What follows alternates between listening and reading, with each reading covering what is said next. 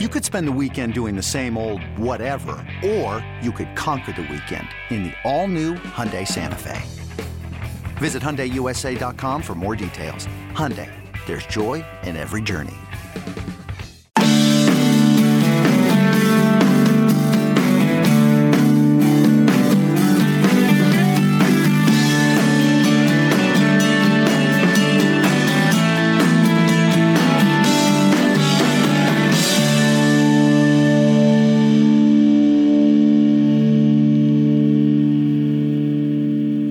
Welcome back to the Bama Online Podcast. This one on a Wednesday, September the 8th, 2021. It is the return of T. Watts and TR. Travis Schreier joined by BOL site publisher Tim Watts. And Tim, you know, it seems like the last time we got together on one of these, it was 4th of July-ish, it felt like anyway.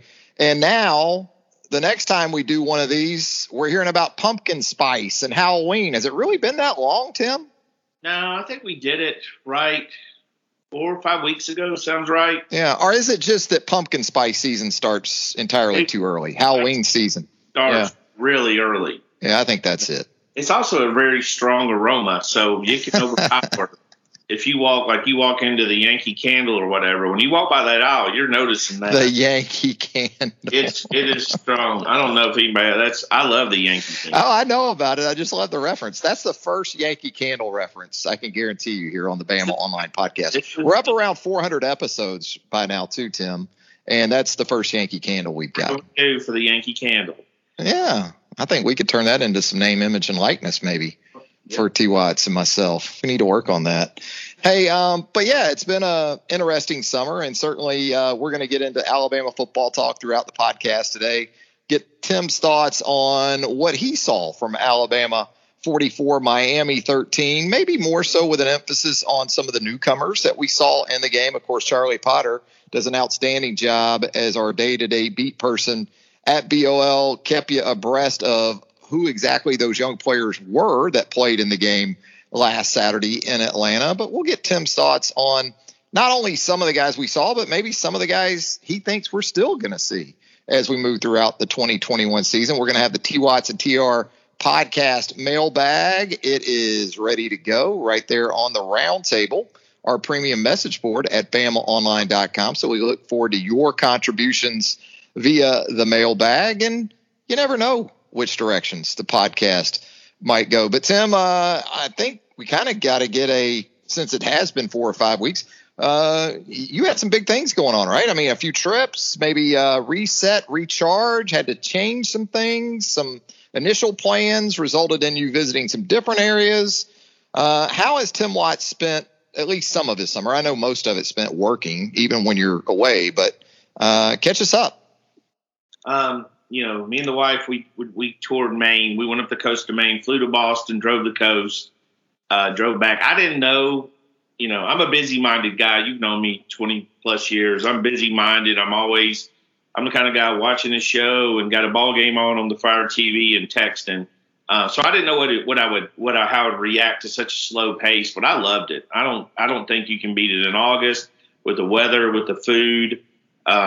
Drove the coast. It was just very easy trip for us. I mean, we'd taken one earlier in the year, Boston, D.C. We talked about it, New York City with the kids. So totally different trip, you know, when you got your kids, even when they're teenagers, your head on the swivel with everything going on. But the trip for Maine, I hadn't been on it before, although I'm a huge Stephen King fan, and he's almost a brochure for that area of the country. And it was fantastic. It'd be a trip I'd like to do every August, even if it's just 3 days, 4 days, 5 days, but flying into Boston, getting an extra day or two in Boston. And in August, you can wrap it around a game at Fenway. So, I mean, it was fantastic. One of maybe my favorite trip I've ever been on. Wow. More lobster rolls, I would guess, too. Yes. We had like 9 straight days of them. Wow. Oh, wow. I could stand that right now.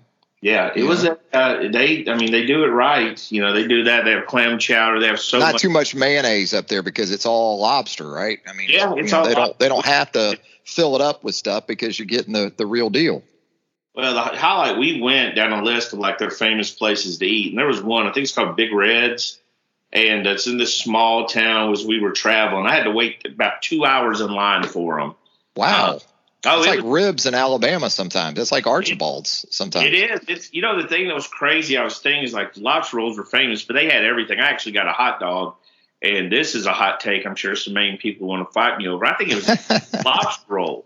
They crushed this hot dog they had. They had like some kind of smoked sausage cut in half, filled with cheese, fried, nice. And with sauerkraut, mustard on top of it. It was fantastic. But we waited there for a couple hours to get that. I felt like it did. Heather was able to see the town. So really, you know, if you're a guy just looking to relax and ride around, and, you know, the coast is so unique because if you're driving it, I think it's Route 1 or something. If you're driving it, you're in the country half the time, so you're seeing that part. You're on the coast. You saw the sea, you saw the ocean. We saw private stuff and private oceans and stuff like that, and very, very crowded ocean. So couldn't go wrong. I'd highly recommend it. I think I recommended it to you.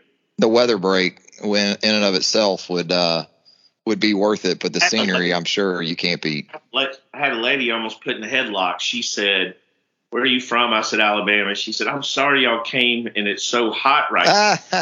And I said, "What is it? Was it 81 or something? 78? She said 70 highs the 8. I said, "Ma'am, that is 2 a.m. where I'm from." That is 2 a.m. if you got to let the dog out to use the bathroom. 2 a.m. and it's raining, maybe. But yeah. I said, "Oh, yeah." So we get the 89, but feels like 111 temperatures. So I am extremely happy. She was blown away. She's like, "It gets that hot?" Yeah, but they all talked about their main winners, which I would highly recommend against. I'll never do that. It sounded miserable. So, but yeah, great trip. Yeah, I spent some time out west. The oldest daughter is a new graduate assistant for the University of Nevada women's basketball program. So we went out there on a quick trip. Actually, the wife made the drive from Tuscaloosa to Nevada, to Reno, with the oldest daughter, Thelma and Louise style. Wow. The two of them going out there. And they had a great trip. You know, they kind of cut across North Texas into New Mexico, maybe a little bit. Yeah, they went through Flagstaff because they saw the Grand Canyon while they were out there, then up through Vegas and into Reno. Tim, I just caught a flight out to Nevada, out to Reno, and met up with them for a few days. But really tough out there because they've got the fires in California. It's like an every summer thing, unfortunately, for those poor folks. But fires, and made a quick trip down to Lake Tahoe just to see it. Had been down there before, but it was unrecognizable because of so much smoke. I mean, you might as well have been at Lake Tuscaloosa or, you know, anywhere, any lake, because you couldn't see. The visibility was so cut in half. But it was a good little trip. Good to get her set up. And we're unofficially now Nevada Wolfpack fans here on the podcast as well. So look forward to that when basketball season rolls around. Of course, expecting big things once again from Alabama men's basketball with Nate Oates going into year 3. J.D. Davison making his debut. That's going to be a lot of fun, a lot of excitement down the road. As far as what the Alabama football team did for its summer vacation, Tim, I think it's pretty apparent. They got ready for the Miami Hurricanes. Unfortunately for Miami, Alabama 2021 in the opener looked a lot like the last team we saw the Crimson Tide put on the field. New faces on offense, but from your perspective and understanding, you're versatile, you're team-wide, you understand every aspect of the Alabama football program, but we all know that recruiting has always been kind of your fastball in a lot of ways with what we do at BOL. Your thoughts on Bryce Young, first and foremost, because although he was the number one quarterback prospect in the class of 2020, there was still some at least intrigue, if not outright questions, where his play was concerned. And what did you think of Bryce in that first start? You know, I thought Bryce is exactly what we thought he was in the recruiting process. I think a lot of what people see, and I see the discussion, is he tall enough? I really think that's an old school way of looking. Every quarterback's not going to be 6'4" and a statue back there anymore. Those guys they'll still be those guys, but if they are the big, not really the running type, they've got to be a Mac Jones who's he's a ballerina with his footwork. I mean, he's a guy that feels a little pressure, steps up, takes a step up, takes 2 slides to the left. He's got a new pocket. Guys like Mac Jones you have to be good in that pocket. You have to be crafty. I don't think height matters near as much. Of course, you want your quarterback, if all things are equal, you want the quarterback to be taller. But Bryce does – you want to take the taller quarterback is what I'm saying if all things are equal. Well, Bryce is plenty tall enough if you're looking at what's happening in the NFL, if you're looking at the college level. Also, as you saw, he's shifting around that pocket. He's smart. He's not going to take many big hits. He did that in high school. He would run, pull down, run the ball. He can pull it down when he runs too, but he's smart. It's hard to get a good helmet right on his chest. So, I mean, he's a little bit slick that way. But I think he's everything. I never understood the doubts about him. I've never understood. I mean, the people, even Alabama fans worried about if he's too small and stuff like that. I've never really understood that because he's not your old school ideal NFL quarterback size, but he is drifting more towards that. These guys are drifting more to that Kyler Murray and you're seeing Baker Mayfield and guys that aren't quite as big. But what stood out to me was how shifty he was. I thought Alabama was clearly going to overmatch Miami. I didn't feel Miami matched up well at all in any position room, but I did think their defensive line was pretty good. That's what I was most curious about, and I still think their defensive line is pretty good. I think they had some active guys. I didn't really notice the linebackers as much, but that defensive line, those guys got pressure, beat Evan Neal a few times, did some tricky stuff there. So it was a great challenge for the offensive line, but it also allowed Bryce to figure out a little bit how to step up, even on the long pass to Jameson Williams. That was another, shifting, stepping up, finding his target. I thought he did everything you could. And the one thing people look at, you can't look at just stature, because we've seen physically the best looking quarterbacks who can't process. Bryce Young processes. He understands. He can go through his reads. He knows his offense. He's a high IQ guy. He's a guy that spends a lot of time in the weight room, the film room. So this is a guy I think you have to kind of give the benefit of the doubt that he's going to be successful, and especially after this opening. I mean, that was, that guy, that was quite the performance. Yeah, lost in his size and his athleticism is the fact that, first and foremost, this guy's a passer. So pretty much anything he does before he throws the football is to get himself in the best position possible to deliver. And I think you said it really well there in terms of processing stuff too, because Manny Diaz kept bringing that pressure, kept bringing 5 or more. And every time he did it, it seemed like, with the exception of the sack where he lost the fumble and really didn't have a chance on that play, he made Miami pay. You look at his numbers against the blitz in the game. You look at his numbers on third down. The long touchdown pass to Jameson Williams, the 37-yarder to John Mechie, all that's great.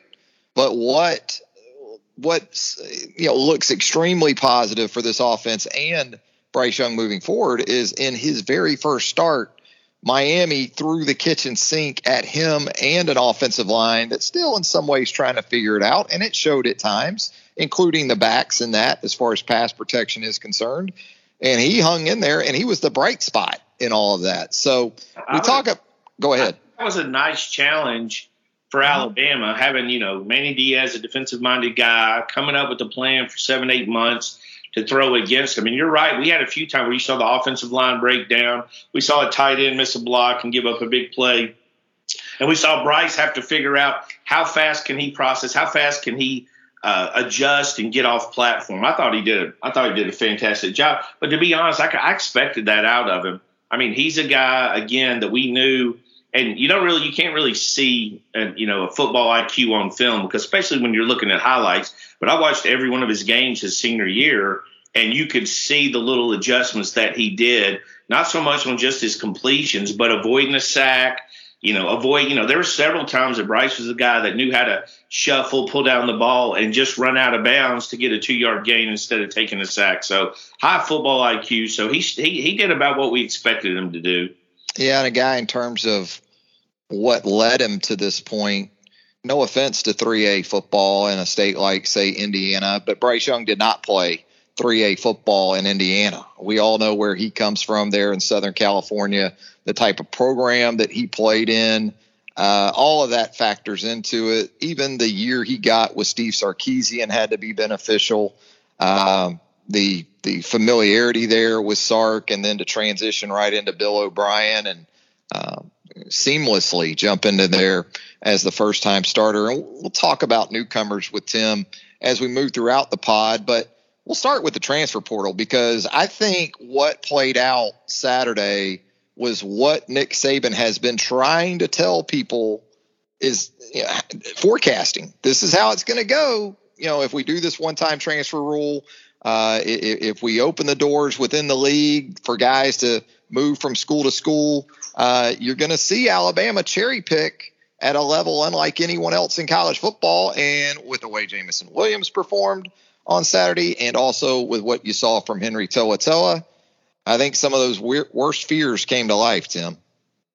Yeah, I thought Henry early on in the game, I think he looked like he was trying to do too much. I don't know if hype. Yeah, a little hyped. Trying to earn a full year scholarship in the first quarter. I love the effort. I love that he put into it. Second half, I thought he was better, settled down a little bit. And you can see what kind of player he was. Everybody saw the big hit on the sideline. Big dude, mature guy. You could see him acting around it. I thought overall the defense did a really good job. I mean, you could nitpick, as much as you want. My biggest play would be at the end of the second quarter towards halftime, and they sort of backed off on a down and distance, gave up a big play. But I thought everybody looked good. Armour Davis, certainly stood out. They didn't really challenge Jobe that much. I know they wanted to go downfield. I mean, obviously a work in progress, but to see that defense in game one where it was at against a solid offense, not a great offense, a solid offense, but to see that defense compared to the last 2 years we've seen them in game one, totally different animal. Yeah, if you can't run the football or at least threaten with the run pretty much on a consistent basis to this defense, that pass rush, and even with Christopher Allen going out, which you hated to see for him first and foremost, is going to be a real problem for teams as we anticipated during the 2021 season. Now, with Christopher Allen out, again, from a recruiting perspective, here comes Drew Sanders, here comes Chris Braswell, even a little bit of Dallas Turner, the 5-star freshman, later in the game. So tell us a little bit about these guys that are going to be looking to step in for Christopher Allen, and maybe more so some background as far as where they come from and how they've been prepared for this moment. Drew Sanders is an interesting guy. He came in very highly recruited, committed to Oklahoma early in the recruiting process. Guy Carl Scott ended up flipping as a really good year for Carl Scott over there. He flipped Jace McClellan, who we got a good look of, who's a future pro. Flipped Drew Sanders, both committed to Oklahoma. But Drew's an athletic guy. He's fast. He can run. A lot of people, including myself, and especially Alabama fans, were saying he could be a tight end on the college level. There's no doubt in my mind Drew would be a heck of a tight end. If you saw him, he's still raw, got to figure some things out, had a handful of tackles. But if you watch him, if you go back and watch that game, which I did last night, he's active. He is going to be around the football. Now, guys like that, you have to be careful with that they still handle their responsibility. They don't run themselves out of a play. But that guy's not going to lack for a motor or a guy who wants to hit you physically. And again, you mentioned Dallas Turner. He's another guy you had to love. The Alabama staff did a terrific job there. A lot of people had him penciled in for Georgia early on. Really good job by the Alabama staff to land that guy. And he's another one. Now, true freshman, Drew's been in the system a little bit longer. But the thing about Alabama's true freshmen that get on the field, they tend to be a little bit different. They tend to, obviously they got to know the game plan. They've obviously got to know their responsibilities, work ethic, and earn that respect of those upperclassmen. But Chris is a huge loss. I'm not going to minimize it because he's a heck of a football player. I think, did he lead the SEC in tackles for loss or something like that? Yeah, every down guy, too. I mean, he's, again, tremendous. You just stick him out there on first down, and he and Anderson, you're good, on your bookend situation. This is a case of you don't miss him at all. But unlike in years past where we've talked about it, where Alabama had no depth and Alabama had a couple of years ago, yeah. They had no depth or competition. This time you've got depth, you've got competition. Drew Sanders, obviously a guy that wants to get out there and play. Dallas, there'll be other ones trying to get in there. Braswell, as you mentioned, chances to get more reps now. Also, Chris took a lot of those first-team reps. You get other guys in there, so whoever's taking second, third, move up a slot, getting those reps. So you're going to see guys have a chance to get better and get out on the field. Just newcomers in general, true freshmen, according to Charlie Potter's count there on his freshman update that he does for us at BamaOnline.com. 10 in all. I think most of them you anticipated that were in that mix of the 10, but some guys that maybe we didn't see as much of, or even if we did see them in the game, didn't see as much of, that you anticipate areas of this football team where they're going to continue to have a chance to maybe contribute. The offensive line, maybe tight end even at some point down the road. Even on the defensive side of the ball where you still feel like you got great depth, even with the loss of Christopher Allen. Give us a couple of guys that you could envision in the not too distant future taking on bigger and bigger roles. I think the wide receivers are the ones I'm most interested in watching. There's, obviously Jameson Williams, a big time player. Mechie's obviously a really good player. You got that class ahead of the freshman, the sophomore. They haven't really had anybody just jump out and take that role yet. So they got a lot of the freshmen in the same boat.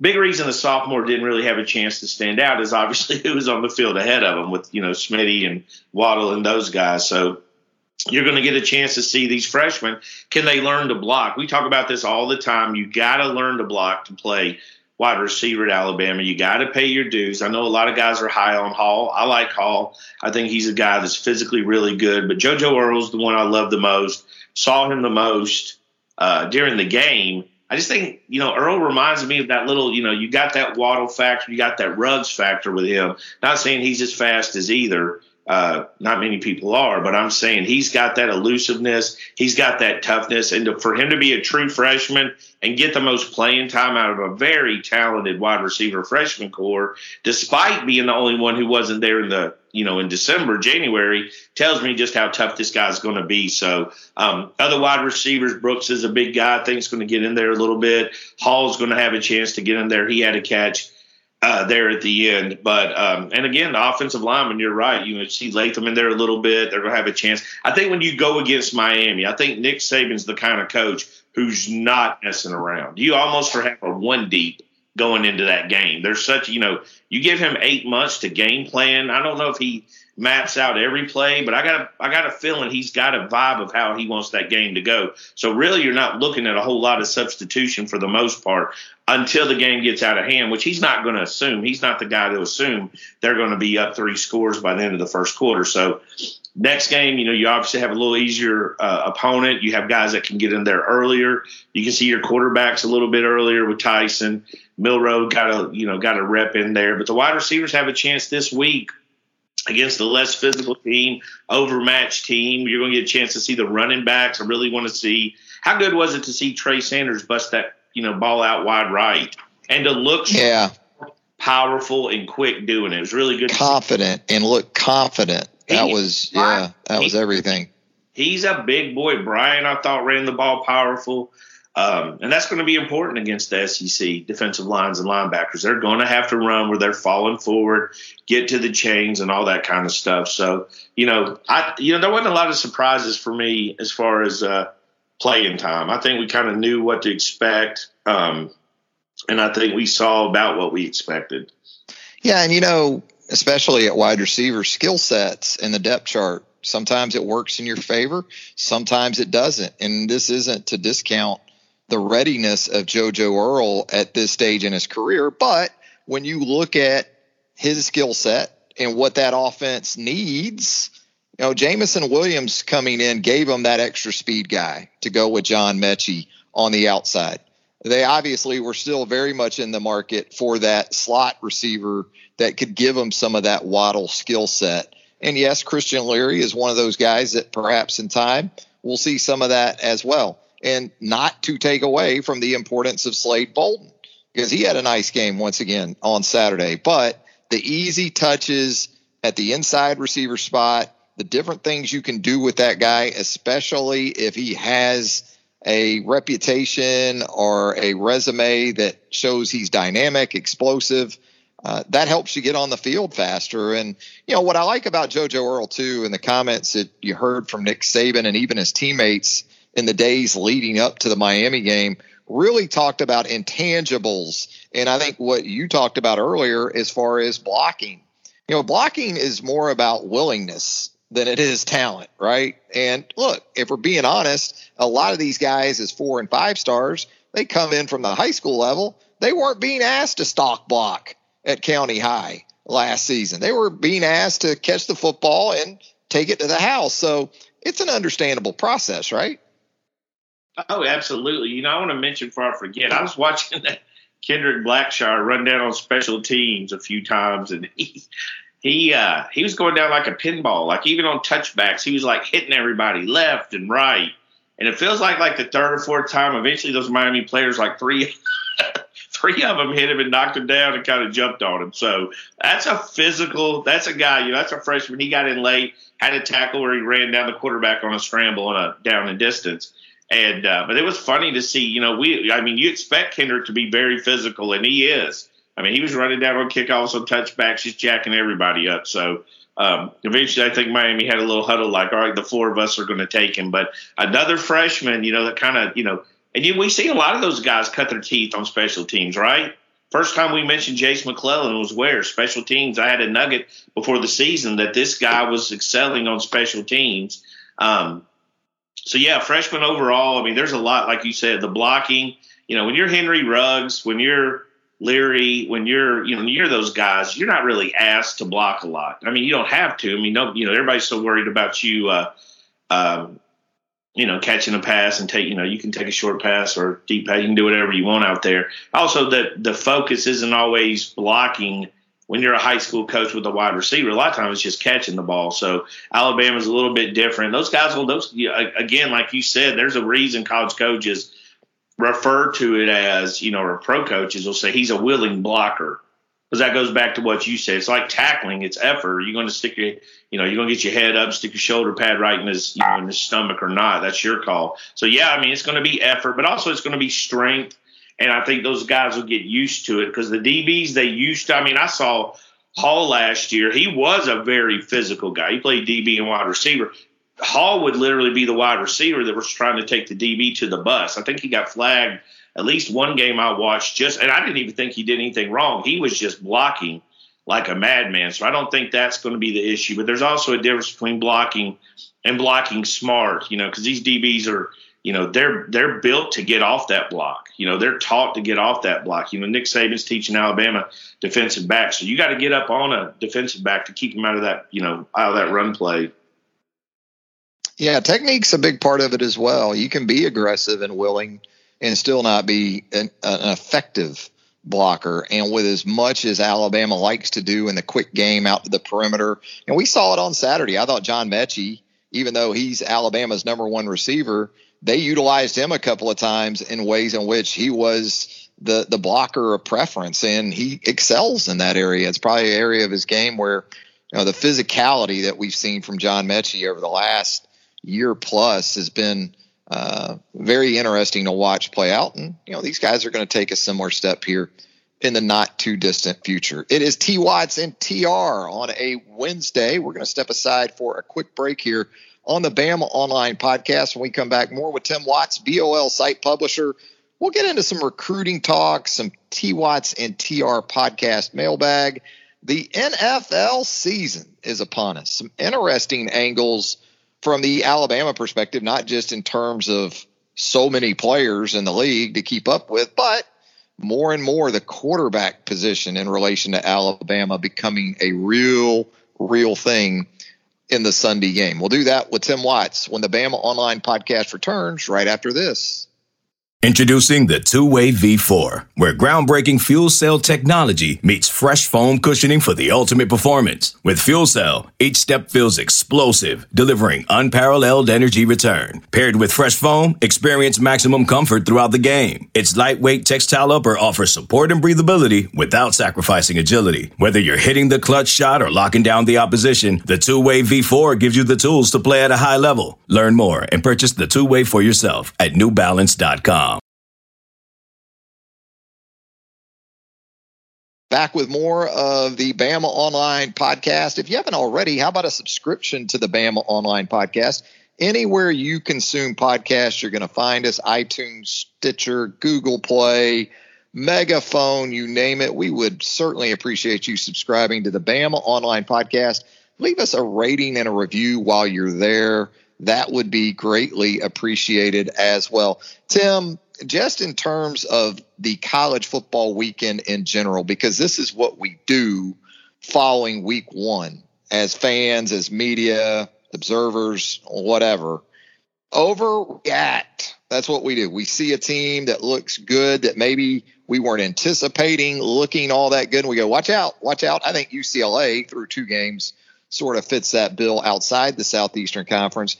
Then we see teams that maybe we had pretty high expectations for not live up to it early in the season. And we go, well, they're done. That's it. Go ahead and write them off.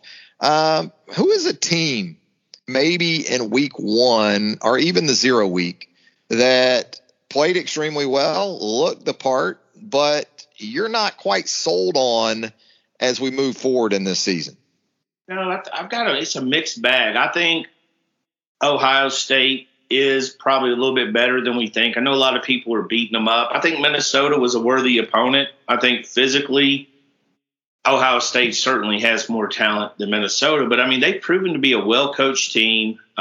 They seem to mix it up pretty good with the freshman quarterback, the Stroud kid. He was highly ranked by us as well. So I think that was I've seen people criticizing Ohio State pretty harshly, but I think they're a little bit better. And you're right, we tend to get emotionally excited.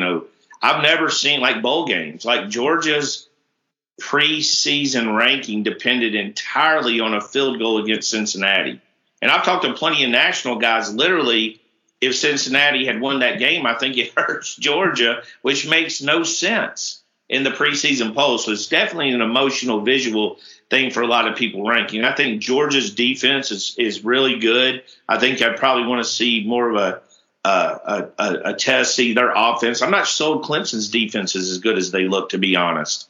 I mean, that was a team the last time we saw them, they gave up 49 points to Justin Fields. And Justin Fields was a guy that sandwiched between lighting up Clemson. Ohio State struggled mightily with Northwestern and Alabama. So that wasn't really an offense that was just killing it there at the end of the year. And they lit Clemson's defense up. I think they lost 2 or 3 players. I know they had one that left school. So I think Georgia's defense is as good as we expect. It's kind of similar. I mean, I think Georgia's trying to be similar to Alabama's earlier teams, where, you don't make mistakes. And they did a great job of it. That was a tough game, a tough environment. Everybody was tight.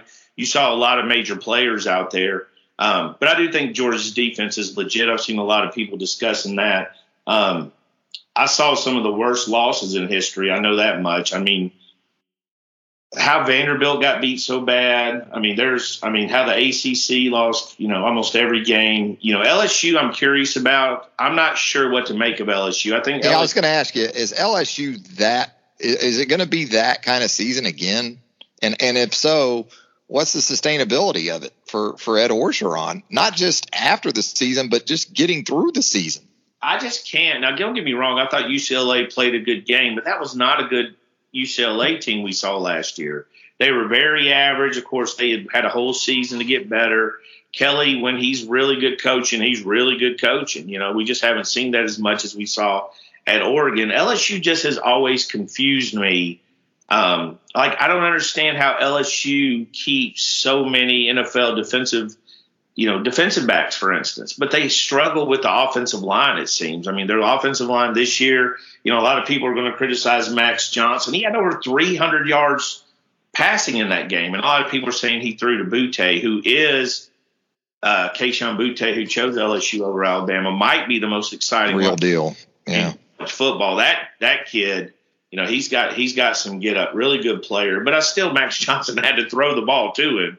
So I think Max Johnson was under pressure the whole night. I don't know if you saw the no look behind the back blind pass flip. Yeah, that was that summed up the game for LSU. That's a man who is fighting for his life. That is a man fighting for his life. That's how much under pressure Max Johnson was, who is a solid quarterback. His dad's an NFL quarterback. He's a smart kid. To make that pass tells you he finally had enough. That pass was I'm not swimming to win a race. I'm swimming to survive, That is the football equivalent of throwing in the white towel. Throwing in the football. Get the heck off of me. So LSU has talent to be better than that. I don't know if they will be. The offensive line's obviously a question mark. I know Ed Orgeron's under a ton of heat, and he has been. I mean, they had one of the best years in the history of college football. That LSU team was so much fun to watch, super talented. Guys went on to the NFL and did well. But since that time, you've seen, a steady decline. Still recruit well. I mean, they still get good players and do all that stuff, but they've got to put a team together. Or I don't think Ed Orgeron will survive a subpar year this year. I mean, beating Alabama, I don't think is the hinge on this. I think he needs to beat everybody but Alabama at this stage to keep his job. Yeah, the thing with me is you return basically your offensive line intact. Darrell Rosenthal did leave the program, was asked to leave the program. He's now a starter, I believe, at Kentucky on that offensive line in Lexington. You've got these 4- and 5-star running backs, and you can't control the game or at least be balanced on offense against a UCLA team that I'll give it to the Bruins and Chip Kelly. They're improved. I think that's undeniable through 2 games, but just embarrassing the way that UCLA physically, in my opinion, controlled LSU on Saturday night out in the Rose Bowl. So LSU was in any kind of position to win the game. I mean, the whole time it just looked like they were completely dominated, which is weird. I mean, you expect, the turnovers were basically even. I think both of them had an interception. I don't remember a fumble. Probably 120 yards more, but it just felt like UCLA completely dominated that game start to finish, which is wild. LSU was up 7-0. And then after that, it just gently was a quickly, and the score wasn't that bad, but it just felt like UCLA was winning and dominating the game. It felt more, yeah. Very odd game. Now, I still think LSU's got talent to be good. I mean, that Johnson-Nabute matchup could be big. They certainly could have used Eric Gilbert thrown out there. Another guy, another very disappointing. I thought they would have another wide receiver or 2 emerge, though, Tim. And you're right. Kayshon Boutte's unreal. Max Johnson. Everybody in the building right now knows where he's going if he needs it, and I would too. But it's nothing like, say, Alabama, where you have multiple guys sort of emerge at the position. It's Boutte or bust, I guess you could say. And that just doesn't make sense to me based on, again, the level at which you especially know this program recruits at. Well, they got Brian Thomas as a kid. I saw him out there Saturday night, yeah. He's a big kid. I mean, he's a big athletic guy. Alabama staff was high on him. He went back and forth, and these are, not to be the Alabama Crimson guy, but these are guys that chose LSU over Alabama at the wide receiver position. So, they were pretty highly sought after, Brian Thomas and Kayshon Boutte. So they've got some. Now, it could be getting familiar with those freshmen because Max is pretty young. He was thrown in, I think, in the Auburn game last year because the other freshman was starting at the time who transferred. So could just be getting to know you type of deal, but did not look prepared, I think is the best way to look at it. And when you have 8 months to get ready for a game, they not looking prepared is not really acceptable. Like we saw Miami get beat pretty soundly, but they had a game plan. It just was a game plan, that wasn't going to be successful against a more talented team. Yeah, it was reasonable. I don't know. And at least Miami, whether it was enough or not, had some semblance of an identity, right? Whereas you still don't know what the hell that was LSU put out there on either side of the ball. No, I agree. It was a weird week in general. I mean, you look at North Carolina, Sam Howell, Heisman candidate, Spencer Rattler, Heisman candidate for Oklahoma, Tulane. Tulane looked good. Everything, absolutely. Tulane giving up the home field advantage, still holding their own, got an onside kick with a chance to win it. We did prove, the whole summer, I don't understand, the whole national media is Oklahoma's defense is better. Just because you wish it don't mean it's true.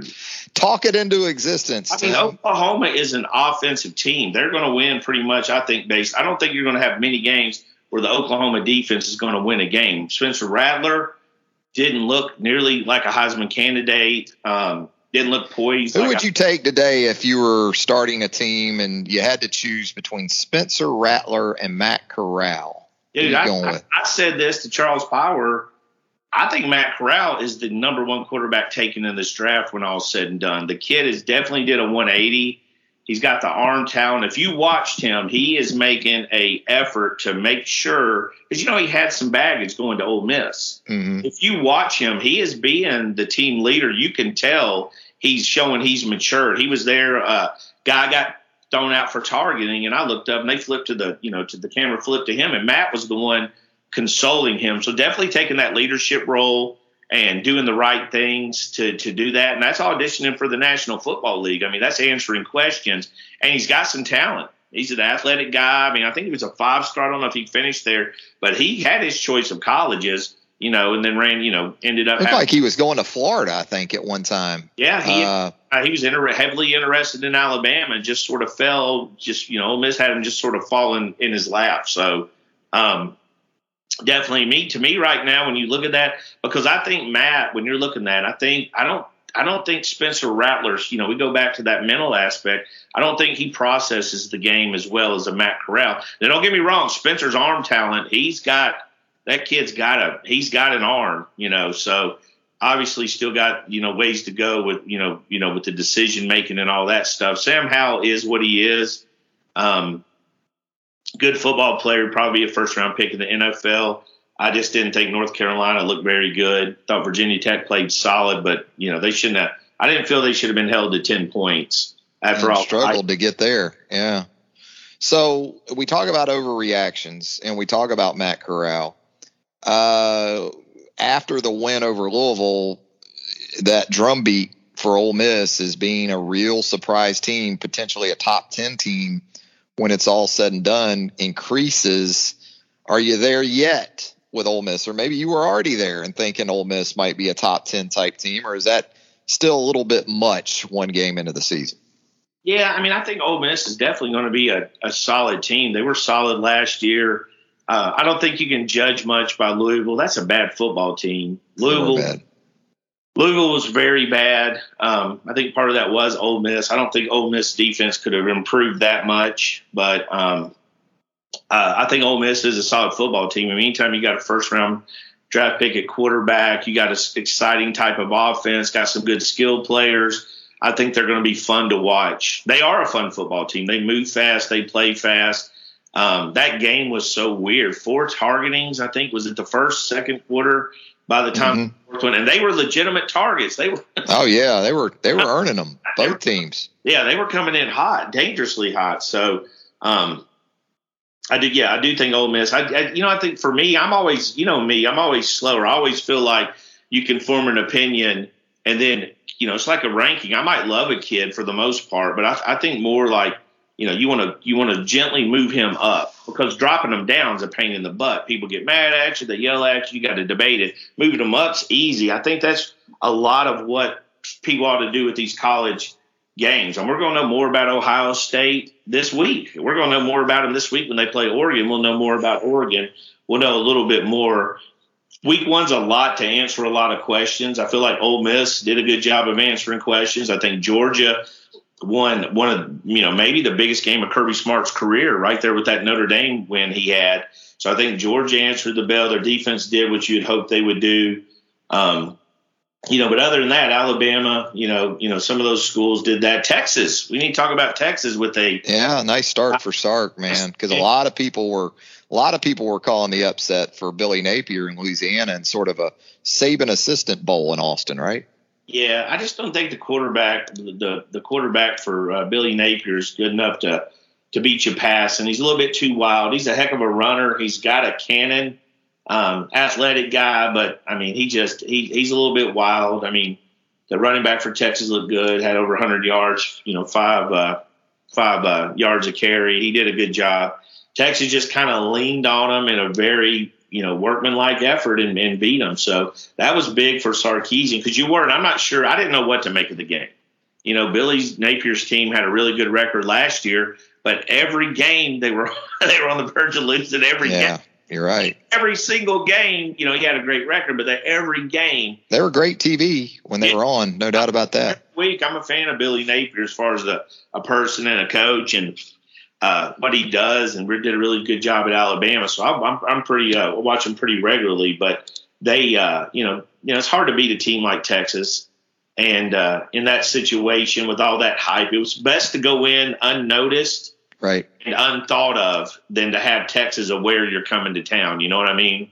Yeah, Texas goes to Arkansas now to take on Sam Pittman's Razorbacks. Let me ask you this before we move on to some NFL and the mailbag. Real quick, Alabama from September the 18th through October the 9th, a stretch of 4 games for the Crimson Tide. 3 of those at Florida, Ole Miss and Tuscaloosa, followed the next week by A&M on the road. Of those 3 games, how would you rank them right now in terms of difficulty? Understanding 2 of those, Florida and A&M, are on the road, and Ole Miss travels to Tuscaloosa. I don't know what to make of a lot of these guys. I think Ole Miss is a difficult game because they're Ole Miss, and they've been sort of that thorn in Nick Saban's side the last, bad memories with Ole Miss. Couple losses. Last year's game was one of the wildest games. Still one of the gave up 48. Yeah, in Oxford. It was just an amazing game to watch. It was like 7-on-7. I haven't seen that type of game since Marshall Faulk played Ty Detmer. And the over in those games were like 88, and you still took it. So I would say the old whack. That's their Super Bowl. I would put them number 1. I think they're a talented team. They have a freshman quarterback. They were going to figure out. I guess he's a freshman. Haynes King, highly ranked guy. So we're going to have to see what he can do. They didn't really look great on offense, but they'll be a big, powerful team. They'll have that home field advantage. That's the toughest game to me. Jimbo Fisher's a good coach. Ole Miss would be second for me. That'd be a game I think that, you'd be a little bit more nervous about. Florida, I'm not sure what Florida can do against Alabama right now. Offensively, I think there's a lot of questions to see. I mean, they lost.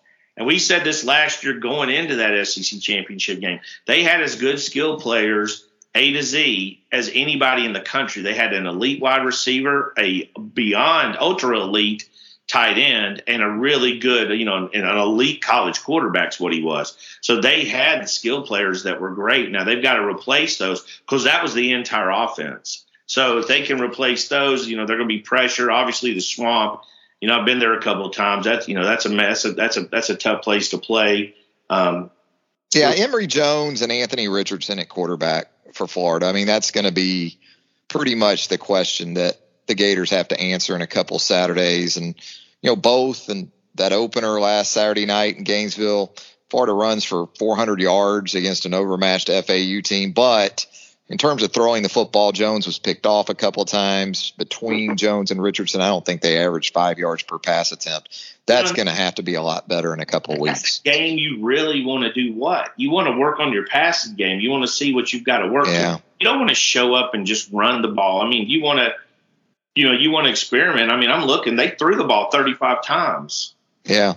Didn't average 5 an attempt. 153 yards. So no Pitts, no Grimes. No Tony, and everything you outlined for that offense that moved on. Running game, and I would imagine if Emory Jones is a starter, a lot of their offense will be built around him tucking and run because he is a good athlete, definitely a good athlete, got a good arm, but some guys just sort of stiff armed. They're not loose, natural motion yet. Still a young guy, could still learn, but they would need some improvements. They would need to establish the run, in my opinion. First of all, to have a really good chance of beating Alabama. But it's in the Swamp. I mean, Dan Mullen will be up for it. And it's going to be 3,000 degrees at kickoff. Yeah. Hey, let's get into the mailbag, Tim, the T. Watts and TR podcast mailbag that we access right there on the Roundtable, the premium message board of choice for Crimson Tide fans around the globe. Dr. Back wanted some nuggets on the freshmen. I think we touched on those guys for the most part earlier in the podcast, unless you got 1 or 2 more you want to throw in there. And then we'll get into some more recruiting centric stuff. I know Justice Finkley has been a prime topic of discussion here. You had a nugget for us in recent days where Finkley is concerned, but just sort of that mix to get us going between Dr. Back and, what we're anticipating here in the mailbag. With Justice, we have, you got a guy that's, really good kid, high IQ kid, smart guy, wants to be a neurosurgeon. So when you're sort of, you have to factor in his decision a little bit different. Now, you've got schools that are a good ways away. You got Alabama, it's 45 minutes away. You got a pretty close family. You got a family that's 45 minutes to an hour away. You got Texas, which is 12 hours, and you got Colorado, which is a flight with two connectors. So you got a lot of distance to factor in. But with a guy that's looking academically, you have to factor in. I think Alabama's did a good job here. I don't think Justice has tipped his hand. And even when you look at his list, it's pretty sporadic where you have Colorado, Texas, and Alabama. You don't see that list very often. A lot of kids are more regional. And if you're national, you're usually looking at a USC, Ohio State, Alabama, spread out like that, So kids obviously a little bit different. I still think Alabama did a good job here. I don't have a strong prediction right now for it. I think a lot of things point Alabama's way. But I've said this before. I've said it in the Nugget. I've said it the whole year. This is a guy that I'm not going to spend a lot of time trying to predict exactly what he's doing and what every move he means because he's smarter than me. He's a smart He's going to be a neurosurgeon. I'm never going to be a neurosurgeon. I'm not even going to be a neuro. So this guy, good player, he's going to be a good fit. I don't think he's a make or break for Alabama's class either way, but I do think he's a good, solid in-state kid who's active. I sort of got him in that Anthony Jennings type role, that defensive end if he grows into that completely, or that sort of drop down outside linebacker that we've seen with Courtney Upshaw and Jennings, sort of built the same way too. So Red Rip Tide here in the mailbag. He wants to know your educated guess on a likely finish at wide receiver for Alabama in the 2022 cycle. And man, Kobe Prentice, the more I see of this guy on Friday nights, the more he looks like a really solid eval.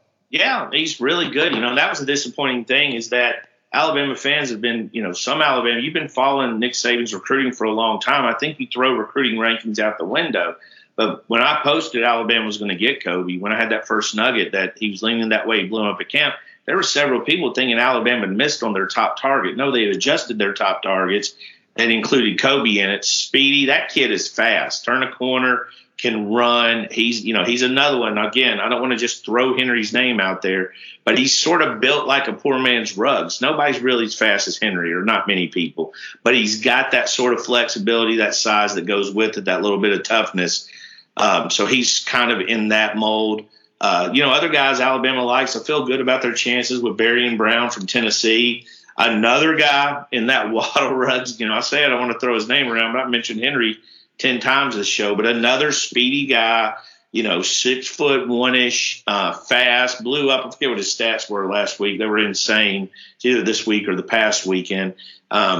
Just fast. He can fly. And of course, Evan Stewart's a guy they're on who's, to me, he's the number one wide receiver in the country. He's from Texas, fast, everything you want in a wide receiver. Would have fit right in with that Alabama wide receiver room last year. 2 years ago. He's that good, talent, ball skills, and all that stuff. Not sure where he's going. Still waiting that out a little bit. Committed to Texas. He's a guy that's going to bounce around, and not really tip his hand a lot. So I think he's going to be a guy we could be waiting for a little bit. But I feel like the wide receiver, considering what they got last year and what I anticipate them getting this year, I think there's a lot to be excited about. Sticking with Red Rip Tide in the BOL podcast mailbag, he wants to know our opinion. You're going to have some pretty good quarterbacks kicking off the NFL season on Thursday night, right? With Tom Brady and Dak Prescott. But he's more interested in Bama quarterbacks, and he includes Jalen Hurts in this. Of the three, Jalen, Tua, Mac Jones, which of those three do we think will have the best season in the NFL this year? Wow, that's a good one. I think Mac's going to be the most consistent of the three. I don't think he'll have the best. I think the best is probably the best chance to have the best is Tua. I think he's going to take shots. I think he looked better this year than he did last year. He looks healthier to me. The ball's coming out, crisper. He's got a little bit more talent around him now, especially with Waddle. So he's got some guys. So the firepower you're looking for, the explosion, to me, is going to be Tua, because I think that offense is going to have some more guys around him. Jalen's the guy I don't know about. I don't really trust the Eagles, to be honest with you. Me neither. I don't know if they have a great game plan for Jalen. I felt even when he played before he took over as starter, I didn't feel that Jalen really Like, I thought they just brought him in to bring him in. I think they had the same play called for Jalen that they did for Carson Wentz. Hopefully they've improved there, because obviously they got Smitty. Smitty's going to be open. I can tell you that right now. Smitty's going to be open. If they got to figure out a way, run plays to get him the ball, get it in his hands, keep him on the sideline. If he's stretched in the middle of that field, it needs to be, deep. And Jalen certainly can throw the ball. And also Jalen's going to have another year, a lot of more experience under his belt, seeing that pass rush. So hopefully the game slowed down for him and Tua. Mac's going to face the speed of the game, but he does have he's got Maestro back there calling the perfect offense for Mac. Absolutely. And he looked good. I don't know.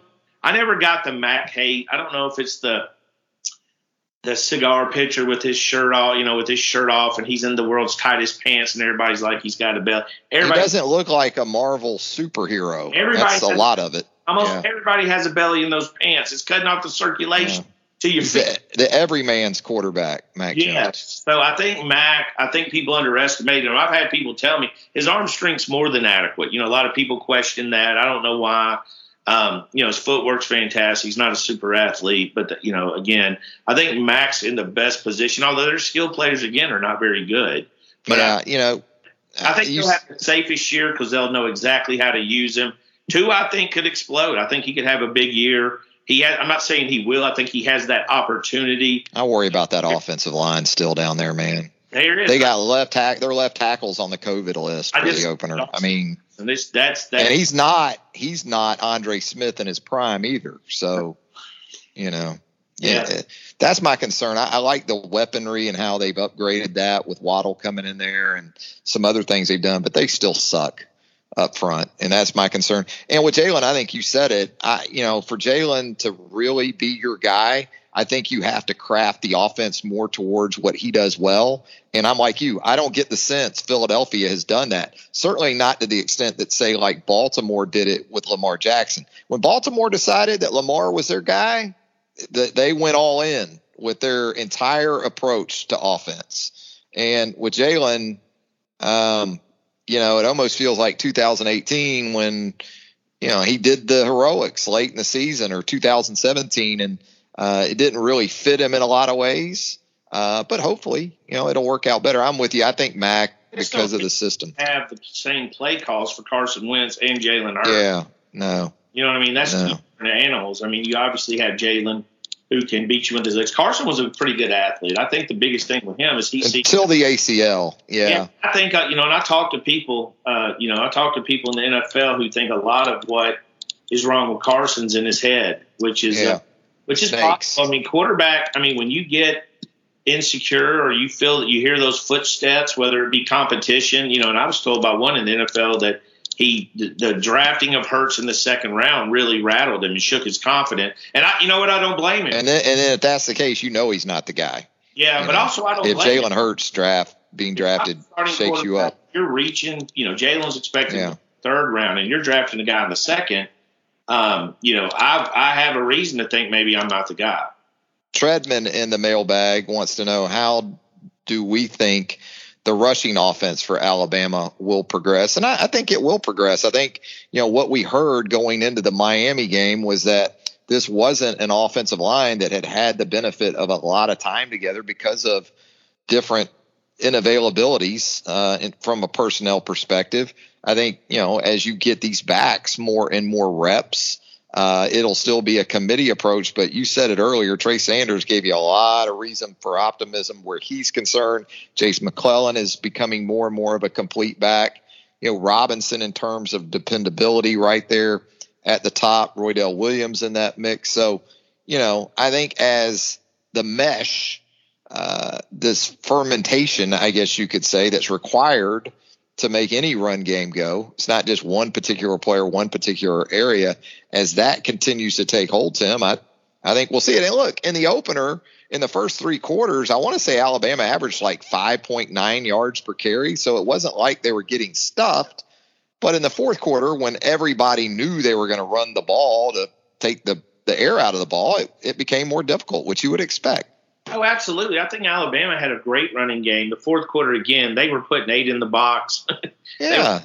They were shutting it down. They knew what was coming. Alabama was just trying to, and Nick Saban well enough to know that's another test. He wants them to face that kind of that front because he's going to see. And he still expects them to run the ball, as difficult as it is. Offensive line units tend to get better from game 1 to game 4. They play themselves into game shape. Offensive linemen are different. I had an NFL coach tell me this my second year in the business. He said offensive line are different. You can't necessarily run sprints to get them in game shape. They get in game shape playing the game. Well, and what you see on tape from last year from, say, a Miami and what they actually give you in the game, you might get a 50% difference as far as the looks, right? Because teams week to week, they shift it up. They're not just going to keep giving you the fastball. When you're looking fastball, they're going to mix in some change ups and some curves. Well, they saw a lot. They saw a lot from that Miami front and a lot of different looks. And, Mercer will be a little bit more to work on the things they didn't do that well against Miami. And then they go to Florida, which they'll see a good front. But that Miami game will help them in the Florida game because the offensive line is battle tested. Yeah. The offensive line is battle tested. I thought Miami did a good job. I mean, again, they were overmatched in basically every unit. And I'm not saying their defensive line was better than Alabama's offensive line. I'm saying their defensive line was pretty good. Yeah. And I'll say this for the offensive line. And again, the backs, the tight ends, they all come into play on this. 0 penalties from the Alabama offensive line in the season opener. You'll take that.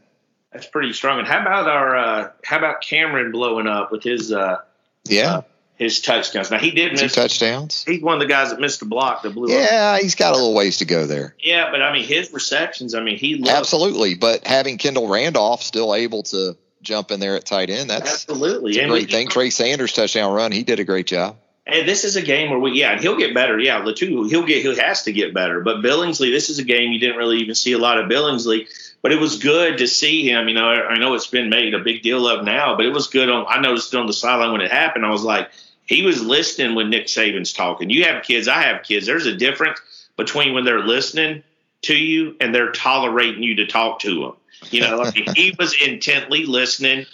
You could tell. You talk to your kids when there's level of engagement, no doubt about it. He was, and it was a good moment. And it was more than just that photo. The whole conversation, he was into it. So hopefully he's learned, a little bit of lesson. Again, we got to remember how young these kids are and how weird the world's been for them. It's not just been the adults it's been weird for, It's been right. I know my kids personally have had to change things. You and I never had to change at 16, 18, 20, and 22. So good to see. And you feel like you're invincible on top of all that.